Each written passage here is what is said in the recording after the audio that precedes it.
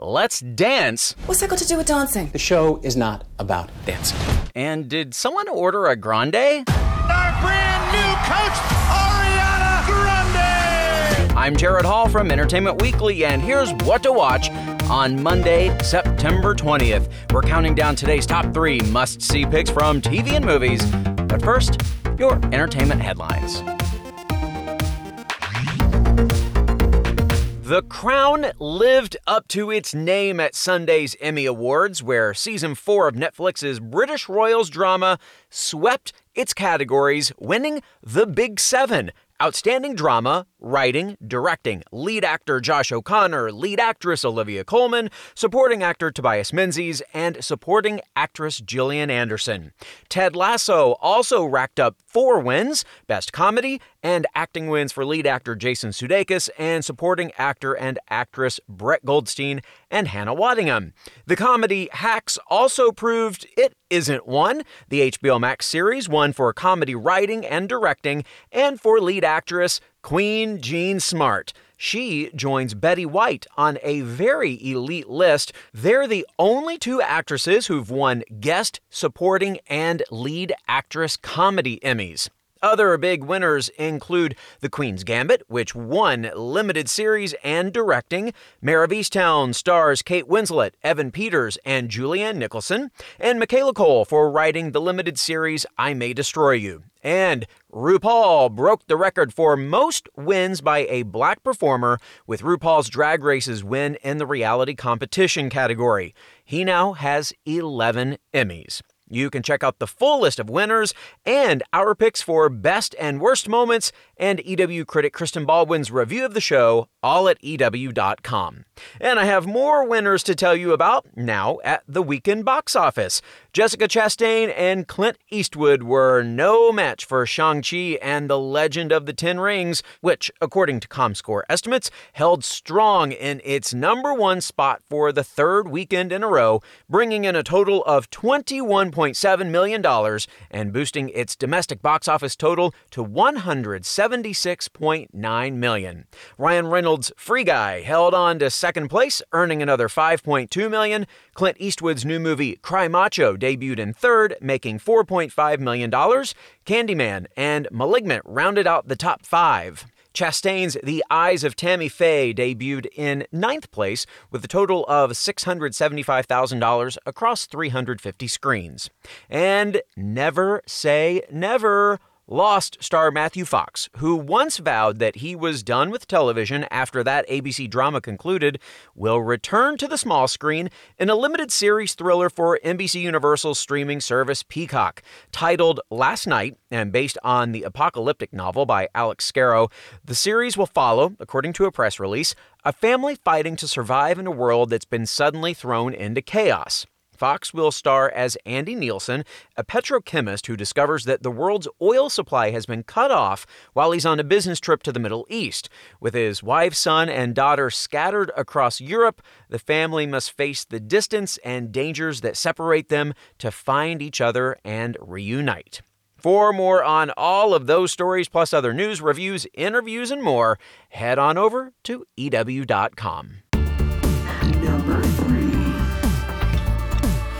Now let's jump into our top 3 picks for today, starting with number 3, The Big Leap. Fox's uplifting new drama revolves around a group of diverse, down-on-their-luck characters who attempt to turn their lives around with a tried-and-true method, joining a reality dance show featuring a modern reimagining of Swan Lake. Just go with it here. There's Gabby, a single mom whose college pregnancy ended her dance dreams. Reggie, a pro football player looking to rehab his image. Julia, a housewife looking to find a new purpose. And Mike, a laid-off factory worker looking to win back his wife. They'll attempt to perfect their points and pirouettes while navigating personal strife and a manipulative producer. Here's a preview. I'm gonna audition. Why would you do that? Yeah, why would you do that? This is how I get my wife back. This is the dumbest thing I've ever heard of. I love this guy. Get a camera on your schlubby friends back there. This is my dream, and I'm going for it because I believe in me. I'm so sorry, but this is the end of the road for you. you get more chances than you think. Go get it. A little worried about the lack of star power. Idea, Reggie Sadler. Tight end for the Detroit Lions. I'm not a dancer. If I can teach him the choreography and get him to audition, can I get another shot? I'm sorry, she was cut. She looks like America. And America needs a win. She really does. That cast you heard there includes Terry Polo, Scott Foley, and SNL's John Rudnitsky, but it's newcomer Simone Rakasner who anchors the show as Gabby. Here's Rakasner on why she connected so strongly with the character. I've never experienced joining a character and kind of going through a similar experience that they're going through. So, yes, you could say the physical part, but at the same time, I feel braver than I ever did even a few weeks ago in dance. And I think that she's kind of going through a very similar experience, that as she keeps pushing herself to the precipice of what she thinks is her edge, she keeps moving forward and finding out that she has a support system, finding out that she is able to lean on the people around her, then learns that she's ultimately able to lean on herself. And if I'm honest, I'm kind of going through that experience actively in the middle of filming this.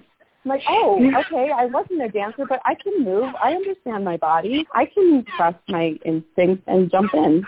And you, too, can jump into the big leap starting tonight at 9 on Fox. Trivia. It's trivia time. Sir Darius Blaine, who plays Reggie on The Big Leap, made his feature film debut in the remake of what beloved 80s movie? Footloose, RoboCop, or The Karate Kid? Stick around for the answer. Number 2. Now let's keep on dancing with our number 2 pick, the season premiere of Dancing with the Stars. ABC's competition series hits the floor for its landmark 30th season tonight, with 15 celebrities ready to compete for that coveted Mirrorball trophy. This season's cast features the usual mixture of celebs, including actors Brian Austin Green, Melora Hardin, and Martin Kove, singers Jimmy Allen and Melanie C., Olympic gymnast Suni Lee, and pop star JoJo Siwa, who will form half of the first same-sex pairing in the show's history. Other contestants include former Bachelor Matt James and The Real Housewives of Atlanta star Kenya Moore, who has a poignant backstory about why she wanted to be on the show. Take a listen. I was introduced to dance by my grandmother who raised me from 3 days old, and she had myself and her daughter at 5 years old dancing at like a local community center. It was free, it was fun, it was amazing, and it developed my love for dance. And I lost my grandmother 3 years ago, so when I got the offer to do the show this year, I was like, absolutely. And I will be dancing for not only my grandmother, but for my daughter, who is now almost 3 years old. So it's for them. Oh, watch out, everybody. Moore could be a formidable contender here. Tune in to see who's got what it takes to go all the way. Dancing with the Stars' 30th season kicks off tonight at 8 on ABC. Last week, we heard from Justin Long, who co-directed and stars in the new movie Lady of the Manor, available on Blu-ray and DVD tomorrow. Today, we're posing the same question to his co-star Melanie Lynskey. What you watching? So something that I watched kind of recently that I really think everybody should watch, if you haven't yet, is Dirty John, the Betty Broderick story, starring Amanda Peet. It's a very intense and tragic true life story. And Amanda's performance in it is absolutely crazy. She goes from this perfect, beautiful homemaker to just completely unhinged. And the way she plays, like the levels of desperation to get to where she finally gets to, and the obsession, and she lets herself unravel. It's so real. And I worked with her on Togetherness, and I was astonished every single day that I got to work with her about how good she was. And this was just next level, even for how amazing she was on Togetherness and what I witnessed her do. It's just like a career-defining performance. She's absolutely incredible, and I think people appreciate her. I think people know how good she is, but more people could learn how good she is. I just think the whole world should be singing her praises and offering her every single job, because she's just like flat out terrific. So I hope people see that. All the love for Amanda Peet, who, by the way, also recently co-created the Netflix dramedy The Chair. You can also find Dirty John, the Betty Broderick story, on Netflix, and catch Linsky in Lady of the Manor on VOD and digital now. Stay tuned, our number one pick is coming up. What to Watch will be right back. Hey everyone, I'm Sid Evans, editor-in-chief of Southern Living and host of Biscuits and Jam. Since 2020, I've been interviewing musicians, chefs, authors, and other Southern icons about their family traditions, their faith, their favorite meals, and of course, what it means to be Southern. And I'm excited to announce Season 5 of our award-winning podcast. Join me every Tuesday for new conversations with some of the most interesting and influential Southerners around. Be sure to follow Biscuits and Jam wherever you get your podcasts. You can also find us online at southernliving.com/biscuitsandjam. Welcome back to EW's What to Watch. This week in entertainment history, New Girl premiered on Fox 10 years ago today, on September 20th, 2011. The sitcom starred Zooey Deschanel as Jess Day, a quirky teacher who moves into a Los Angeles loft with 3 male roommates played by Jake Johnson, Max Greenfield, and Lamorne Morris.